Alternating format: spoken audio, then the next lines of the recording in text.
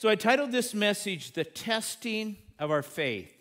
You can be turning to Genesis 21. We're going to be starting in verse 8 here in a moment. I'll pick up where Pastor Dave Barnes left off last week. And don't you enjoy going through the book of Genesis?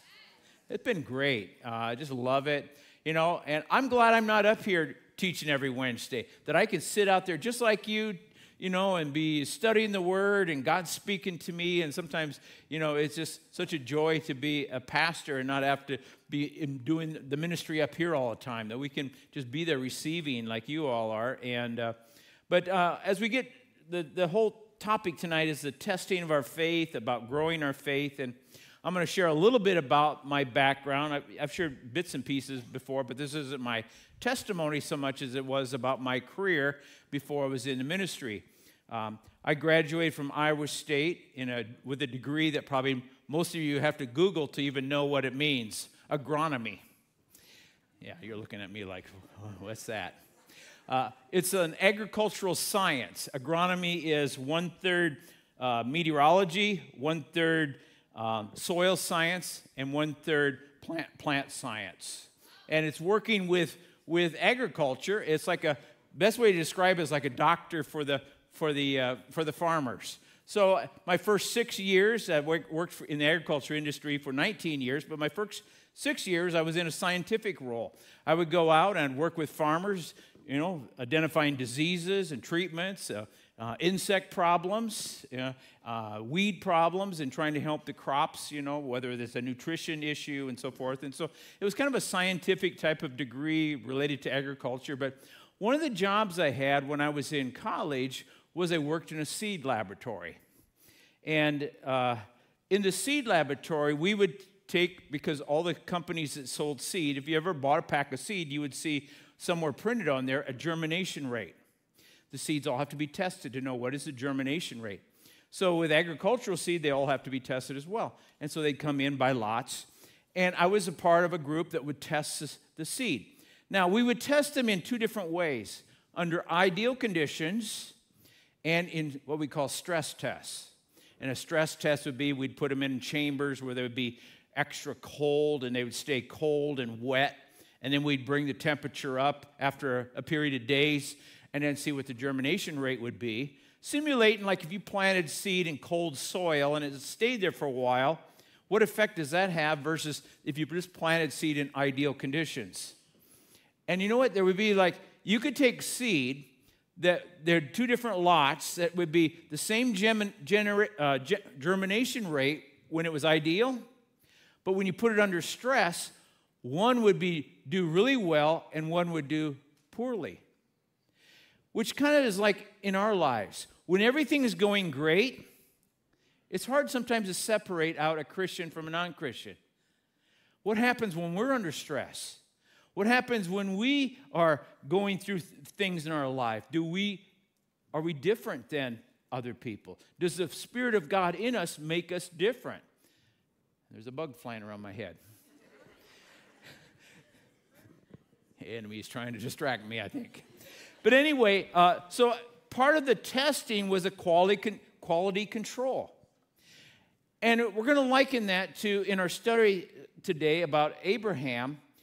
Abraham, up to this point, had gone through some things that were ideal, and he did well, and a lot of things where he had failures. Remember last week with Abimelech, you know, he tells Abimelech, yeah, she's my sister. And he takes Sarah as his, you know, into his harem, and then God brought judgment against Abimelech and his folks. And think about how many times that Abraham had failed.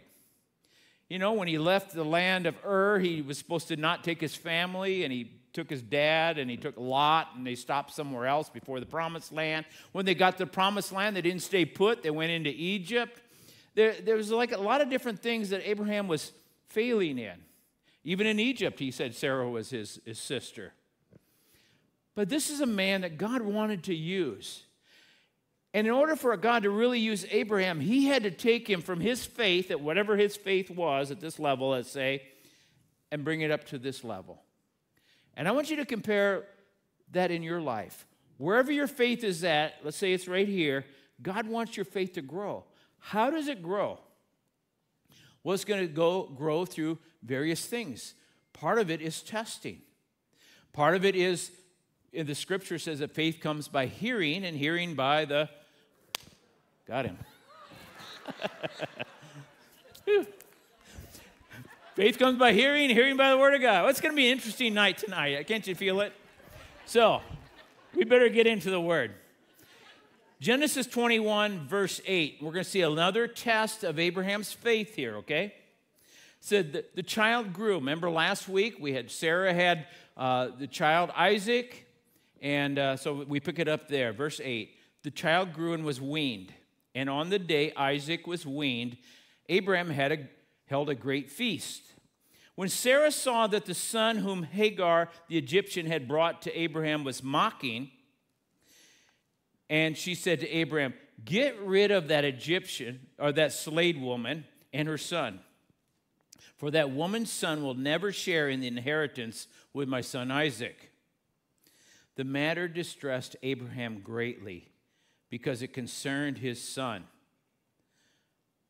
But look at verse 12. But God said to him, "Do not be so distressed about the boy and your slave woman. Listen to whatever Sarah tells you." I know some of you ladies have that underlined in your Bible. Listen to whatever your wife says, okay? Because it's through Isaac that your offspring will be reckoned. I will make the son of the slave into a nation also, because he is your offspring. So here we see a test of Abraham. He obviously loved Ishmael, the son from Hagar.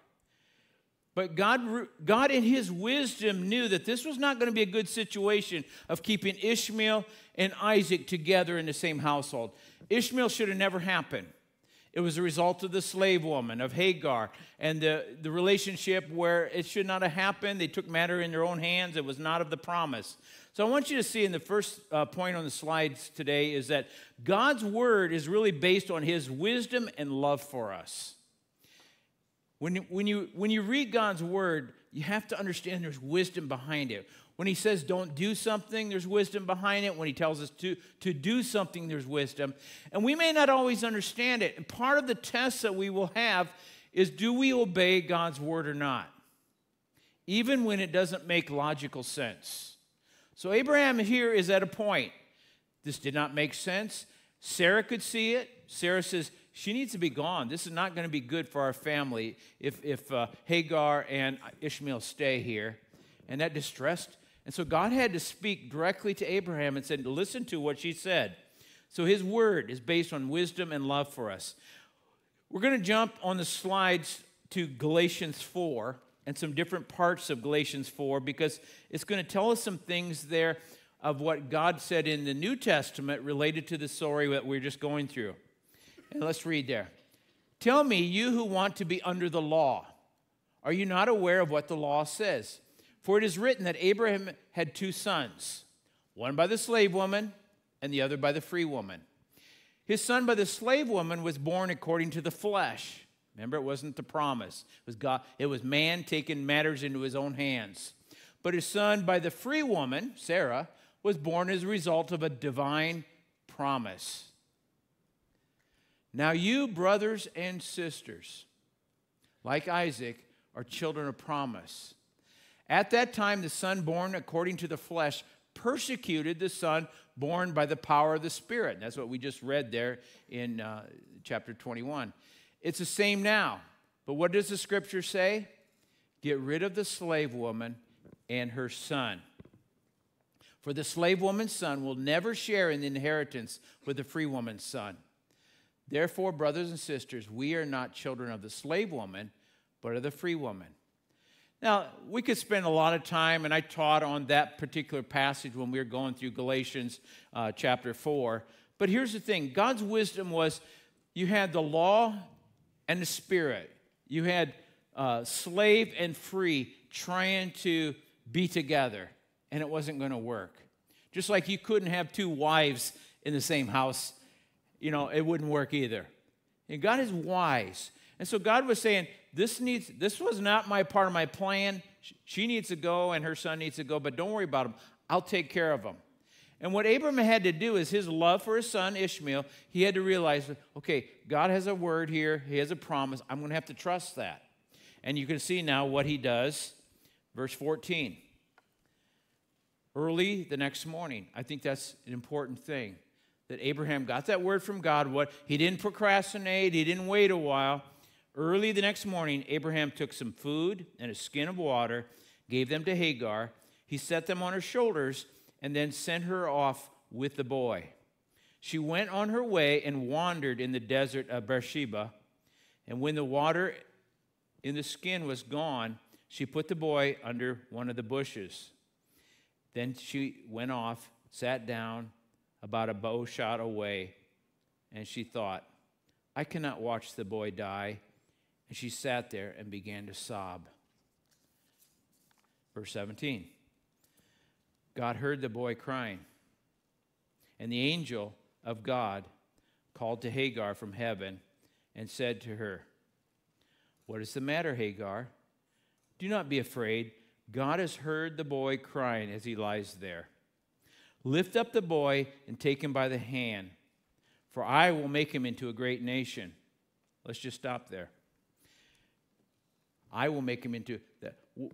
Oftentimes we think angels, but see, the angel of the Lord is speaking. This is Jesus pre-incarnate. This is Jesus speaking to her when it said the angel of God in verse 17, because he says, I will make him into a great nation there in verse 18. Then God opened her eyes and she saw a well of water. She went, filled up the skin with water, gave the boy a drink. And God was with the boy as he grew up. He lived in the desert and became an archer. And while she was living in the desert of Paran, his mother got a wife for him from Egypt. Now, here's our next point, because you can see the heart of God here, can't you? And that's this. God hears our cries. We serve a God of compassion, of provision, and protection. And I think that's a great reminder for all of us. Sometimes we think that God he's not concerned about us. He's not aware of us. In this situation, here's a person who it should never happen. Hagar, Ishmael, this was outside of God's plan. Okay? Very clearly outside of God's plan. And God knew this was not going to be good for them to stay with Abraham and Sarah and Isaac. But you see the heart of God there, don't you? When they became in a need, when she was crying because she thought life was over, God spoke. He showed up. God spoke. He opened her eyes and probably did a miracle there, and all of a sudden there was a well of water. She probably didn't see it before, and all of a sudden there was that well. And he brought provision. He protected them. And I think it's a great reminder for all of us, no matter what we're going through, sometimes we can think that God is not aware of our situation, that he's forgotten us. Never, never, never go there. God sees. And sometimes he might allow us to go through a little stress to test us, to grow our faith. In fact, as we go through this message tonight, there's two main ways that God grows a person's faith. The one is through the Word of God. And as we're in the Word of God, that's why we teach the Word of God. We want your faith to grow. And you learn the principles of God. You see how God operates for other people, and you say, if God can do it for Hagar and Ishmael, he can do it for me. So faith comes by us being in the Word. The second way we grow our faith is through our trials, through our testing. What that testing does is it reveals things. God already knows how the test is going to go, right? Just like I was talking about in the seed laboratory, we were trying to test under stress how a seed would do, how the germination rate would be. God knows in our lives, but we don't know.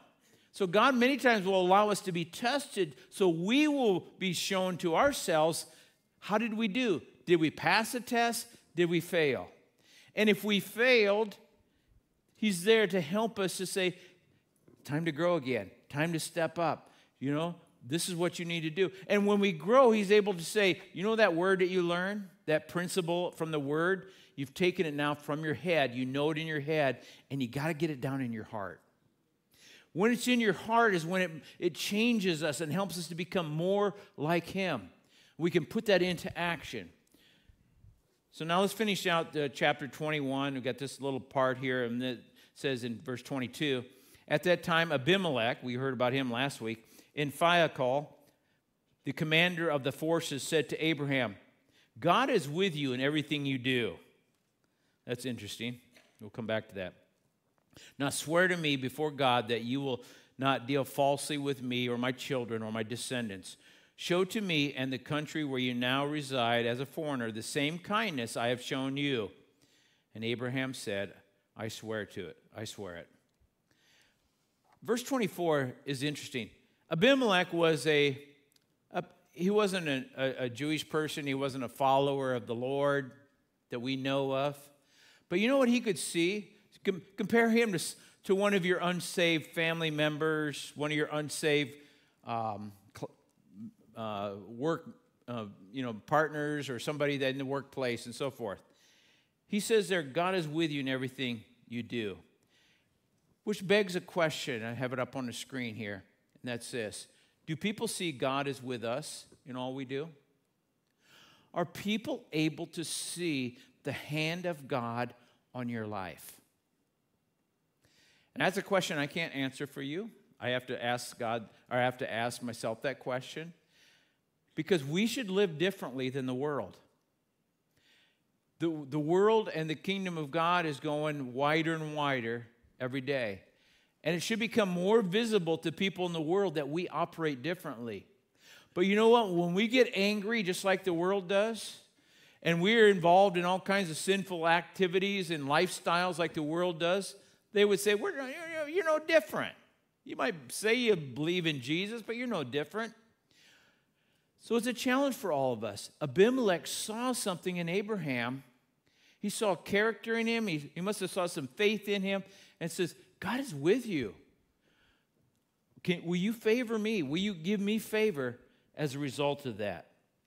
Now, we're going to skip verses 25 through 34, the end of the chapter, because it deals with Abimelech and Abraham and a little dispute that was over a well of water and a treaty they made.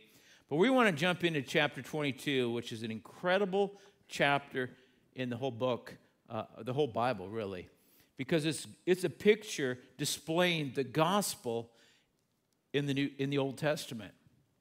So we're going to start here, Genesis 22, verse 1. Now, sometime later, we don't know how much time later than what we just read there in chapter 21, but sometime later, God tested Abraham.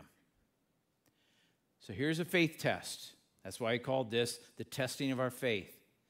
Who tested Abraham? God did. Now, this is different than God tempting. God will never tempt us to sin, okay? But he will test us. He will allow our faith to be tested through different things. And we could be doing everything right. It happened in the life of Job. Just because you're tested does not mean you're in the wrong. It may be that God wants to reveal something to us and help us to grow. So verse 1 there, sometime later, God tested Abraham, and he said to him, Abraham, here I am, he replied. Which is going to give us the first point. We're going to look at 5 points tonight related to building our faith or testing our faith. Number 1 is the testing of our faith builds strength. Why would God do this? He wants to build strength in Abraham's life. Remember, he had a lot of failures up to this point. Some good, but a lot of failures. Look what it says in James 1, 2 through 3, verse 2 through 3.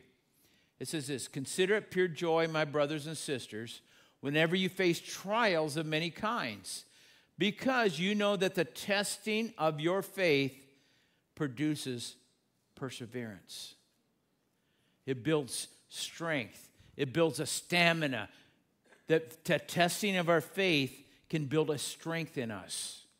So don't look at the trials that you're going through tonight as there must be something wrong. Oh, God's forgotten me. He doesn't love me anymore. Because, when we go through a test, the first thing happens when we have a test come in our life, a trial? Satan is right there to lie to us in our brain, in our mind. What do you did that last week. God's punishing you. He doesn't love you. He tries to bring that condemnation. I was glad that Shane started tonight with a prayer related to there's no condemnation to those who are in Christ Jesus. So the testing of our faith produces perseverance. I was thinking of like when I was in shop class in high school, they had us build, I'm drawing a blank, chisels.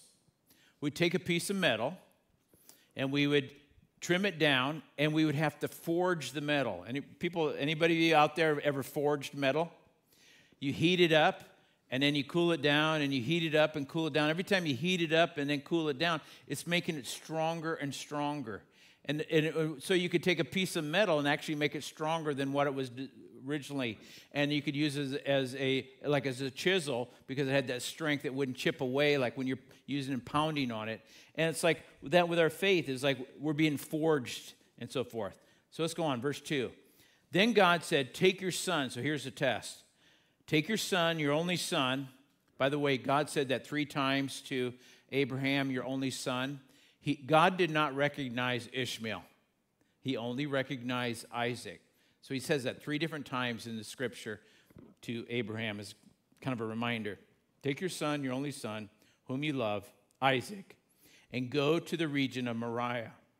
Sacrifice him there as a burnt offering on a mountain I will show you. You all know where Mount Moriah is? Mount Moriah is Jerusalem. The Temple Mount and Calvary is on a range called Mount Moriah.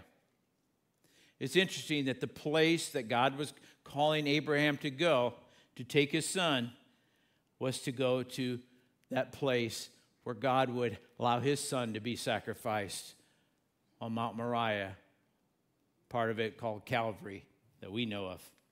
So the temple located there, and he says, your son, your only son. Does it sound familiar? God so loved the world that he gave his only son. You're going to see many parallels in this story of the gospel, of God the Father being a type of Abraham and Isaac being a type of Jesus. Let's go, verse 3. Early the next morning. So look what it says there, back to verse 2. Sacrifice your son, the son he loved, the son of the promise. Sacrifice him there as a burnt offering on this mountain. And then in verse 3, we see early in the next morning, Abraham got up and loaded his donkey.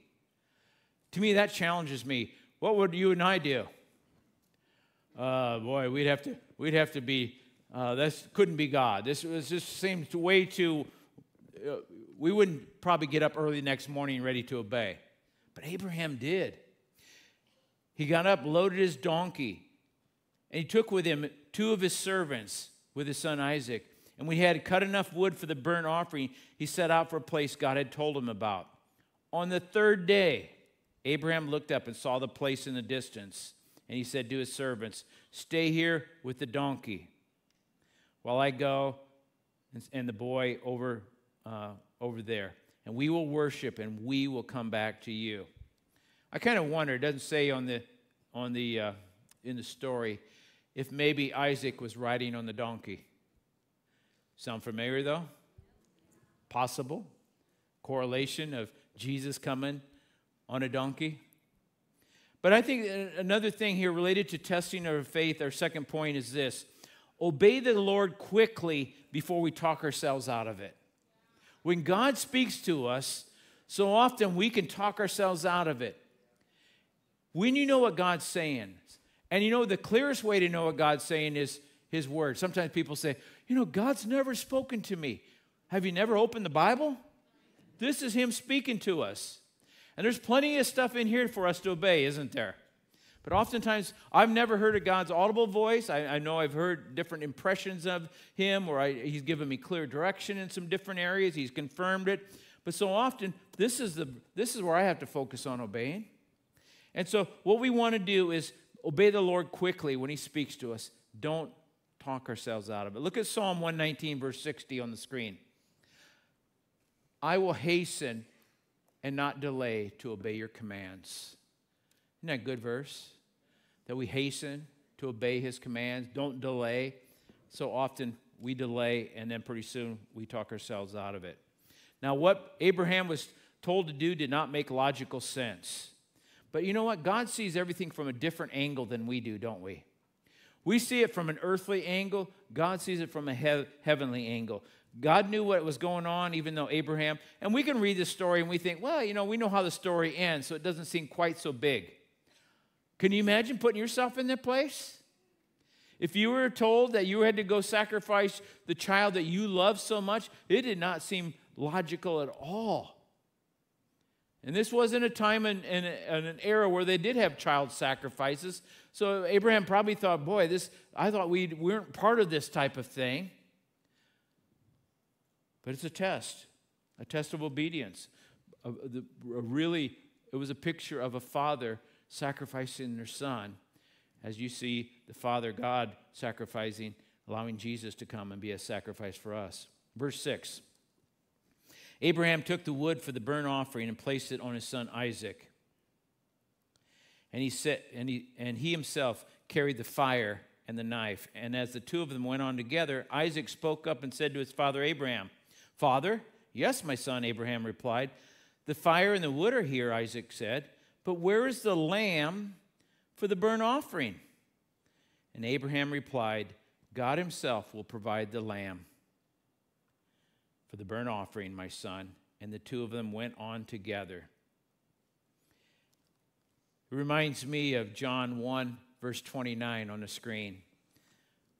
It says, "The next day, John saw Jesus coming toward him and said, 'Look, the Lamb of God who takes away the sin of the world.'" Isaac in this story is a picture of a lamb being offered by the Father as a sacrifice. The whole system of sacrifices, and I know it gets kind of bloody and gory, and a lot of times people don't understand why all these sacrifices in the Old Testament. Those sacrifices were a picture of the innocent dying for the guilty. That's what Jesus did, the innocent dying for us, the guilty. And when Jesus said it is finished, that sacrifice system was over because he was that sacrificial lamb that died for all the sins of the world. Let's keep reading. Verse 9. When they reached the place that God had told them about, Abraham built an altar there. Probably took some stones and made this area and arranged wood on it. He bound his son Isaac. And we don't really know how old Isaac is. I read different reports from people trying to figure that out. A lot of times people believe he was late teens to early 20s. So don't picture like this is like a 5-year-old boy that was being tied up here and so forth. So he must have somehow submitted himself to whatever Abraham was telling him. Because he says, he bound his son Isaac and laid him on the altar on top of the wood. Then he reached out his hand and took the knife to slay his son. But the angel of the Lord called out to him from heaven, "Abraham, Abraham." "Here I am," he replied. There's such a picture of submission on the part of Isaac. So often people are focusing only on Abraham in this story. But can you imagine what Isaac was going through? He allowed himself to be tied up by his dad. Dad said, "Just trust me." Be laid down there on that wood. You know what goes through my mind? Is Jesus in the Garden of Gethsemane. "Not my will, but your will be done, Father." Just another analogy, another example of Jesus laying down his life for us. The submission. See, Hebrews 11 gives us a little more of an insight of what was going on. And look it up on the screen. It says, "By faith, Abraham, when God tested him," that's what we're reading about, this test, "offered Isaac as a sacrifice. He who embraced the promises," talking about Abraham embracing the promises of God, "was about to sacrifice his one and only son, even though God had said to him, 'It is through Isaac that your offspring will be reckoned.'" Abraham reasoned, so this is what was going through Abraham's mind as those 3-day journey of going to Mount Moriah, taking his son, obeying God. Abraham reasoned that God could even raise the dead, and so in a matter of speaking, he did receive Isaac back from the dead, from death. So what was going through Abraham's mind was, boy, God promised, that he was going to bring all this descendants through Isaac. He's asked me to sacrifice him on this altar. He must be going to raise him up from the dead. So that probably that whole time Abraham's thinking while they're going there, that 3 days, I think gave Abraham a lot of time to think. He's probably in his own mind thinking, he's going to die and he's going to come back. Where did he first start thinking about him dying? Probably when he left early in the morning. By the way, how long was Jesus in the tomb? 3 days. Another similarity. 3 days he thought death, and God's going to raise him back up. By the way, I have to then share this. This third point is this. Faith requires sacrifice and trust in the promises of God. We have to trust in the promises of God. But sometimes our faith will require a trust. Abraham trusted that God would raise him from the dead. By the way, I don't know, this just happened this week. Some of you probably saw it in the news. I'm not making this one up. This is not a joke. In Ecuador, 76-year-old lady named Bella. She's in the coffin. They're at her wake. About 20 people are there at her wake. They'd been there for a number of hours, and they start to hear a noise. There's a knocking inside the coffin. They open it up. Bella hadn't died. She's in there. Somehow the medical people had thought she died. They wrapped her all up. They put her in the coffin. The family's there having a wake. And there she's inside there knocking. Let me out. I just had to interject. I thought it was just a funny story. I mean, it's like, she's still in the hospital. She's not fully recovered yet, but evidently she'd gone into some type of trance in her medical condition. And so in their mind, she came back from the dead. But faith requires us to sacrifice, doesn't it? But we don't just follow blindly. We put our faith in the promises of God. And that's what we just read there in Hebrews. Abraham believed God that if the descendants were going to come through Isaac, then I got to trust that, yes, he's going to raise him up. If you've asked me to sacrifice him, then he's going to raise him up. Verse 12. Do not lay a hand on the boy, he said. Do not do anything to him. Now I know that you fear God, because you have not withheld your son, your only son. You know what God is saying there? You passed the test. You feared God more than you feared man, or you feared your own comfort or your own pleasure or anything about you. You feared God. Do we have that kind of fear of God? The fear of God to obey no matter what. But because you have not withheld your son, your only son. Verse 13, Abraham looked up, and there in a thicket he saw a ram caught by its horns. He went over, took the ram, and sacrificed it as a burnt offering instead of his son. Kind of a substitution there, isn't there? So Abraham called that place, the Lord will provide. And to this day it is said, on the mountain of the Lord it will be provided. We know that same mountain. At the time they're writing this, when they were saying this right here, on the mountain of the Lord, on Mount Moriah, God will provide. Do we know, looking backwards, that on that mountain that God will provide? Absolutely. He paid for our sins on that mountain. So here's our fourth one. Faith fears God. Fears God above other circumstances. And that's why when we put our faith in God, it's like sometimes we're going to have some challenges. Do we trust God enough? Do we fear the ramifications of disobedience? Oftentimes people are like, I'm not going to do that. It's like, I'm in charge. No, God's in charge. We need to fear God above all else. And you see that in Abraham. He passed the test. And when God says, now, in verse 12, now I know that you fear God, God knew ahead of time, didn't he? So this test was really about Abraham. And Abraham passed the test. Do you know that Abraham, after this, we could really say he was truly the father of faith?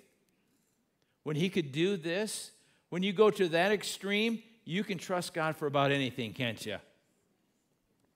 Verse 15, the angel of the Lord called to Abraham from heaven a second time. So we know that this is the Lord speaking. It's not just a regular angel. Because in verse 16 it says, and said, I swear by myself, declares the Lord, that because you have done this and have not withheld your son, your only son, I will surely bless you and make your descendants as numerous as the stars in the sky and as the sand on the seashore. Your descendants, and here's a new promise. We already heard those other ones in the earlier in Genesis about the descendants that God would bless. But here is a new promise that God is giving Abraham right here. It says, your descendants will take possession of the cities of their enemies. And through your offspring, all nations on earth will be blessed because you have obeyed me. See, this is really new. It's a new promise given. God has said, I will give you now the ability to overthrow enemies. And not only just overthrow enemies, is take their possessions. And that's what happened when the nation of Israel went into the promised land. They took over cities. They took over vineyards they didn't have to plant. They took over. They went into the land of milk and honey, and they were able to reap all the benefits of the walls that other people had built around the cities. They were able to take over because of this promise that God gave Abraham right here. So it's a new promise. Really, it's also a promise. It's a picture of really the birth of the church from the sacrifice of Christ. You think about what Jesus did. Out of that came the descendants, the church, the bride of Christ, the body of Christ. So we are all a part of that. So here's our last one, is that God rewards our steps of faith. When you pass a test, there's a reward. Now, I'm not here to say that every time the reward is going to happen here on earth. Sometimes we may not get those rewards until we get into heaven. But I believe what the Scripture says, well, what a man sows, he reaps. And what you see in Scriptures is so often rewards of obedience. And God's right here, he's laying it out for Abraham. Some of these things Abraham didn't get to see till he didn't see the nation of Israel coming in and possessing all these cities. That was going to happen later on as future generations. So some of it is a picture of the future. But God does reward our steps of faith. In verse 19, then Abraham returned to his servants, and they set off together for Beersheba, and Abraham stayed in Beersheba. We're going to end there tonight. The rest of it goes into a bunch of different names and so forth about some descendants and so forth. But as we get ready to close, I just want us to be reminded of this. For all of us, Romans 12:1. We talk about this sacrifice. We talk about faith.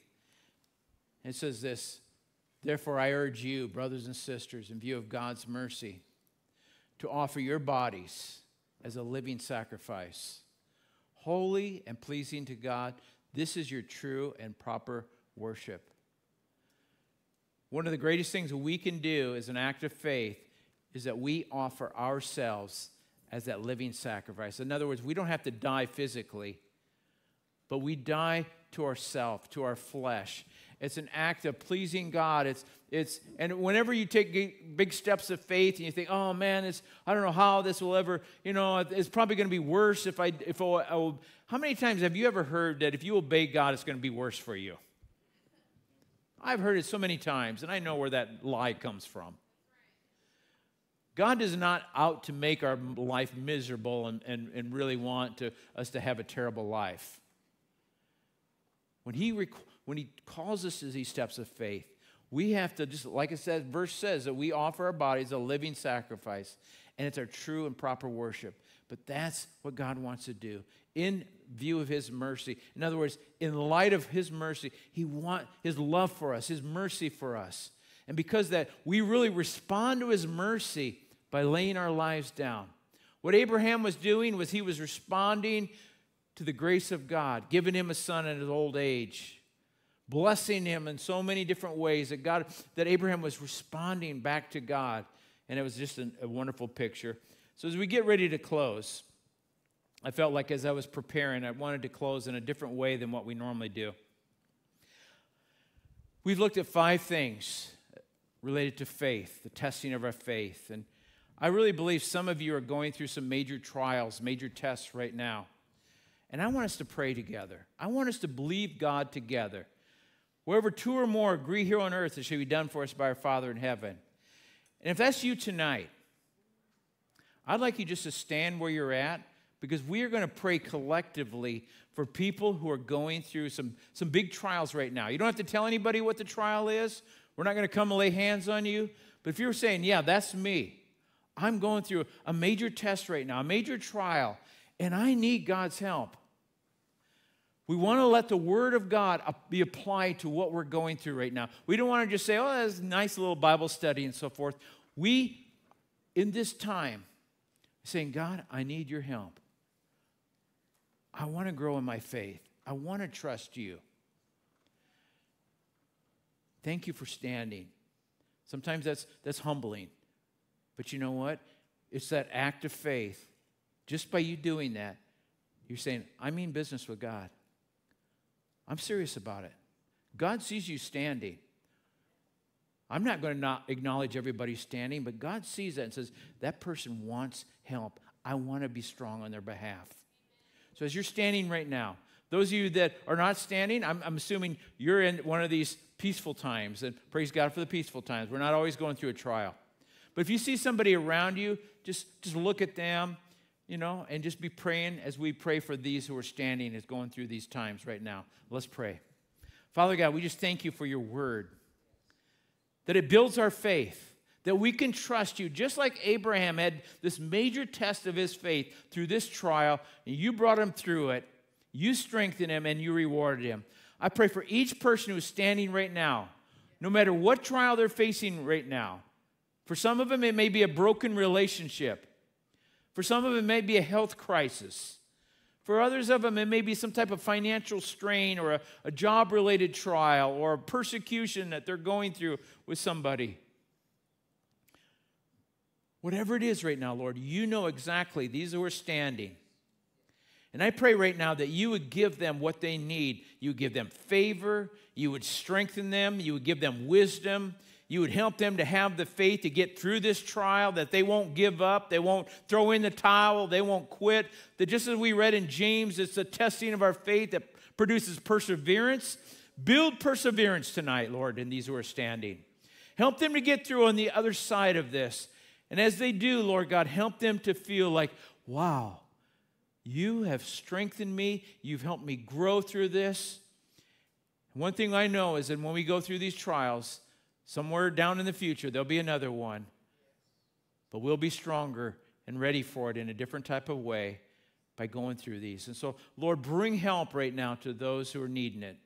For the rest of us, Lord, let's be encouraged by your word, your love for us, as we see how you provided for even Hagar and Ishmael, Lord God.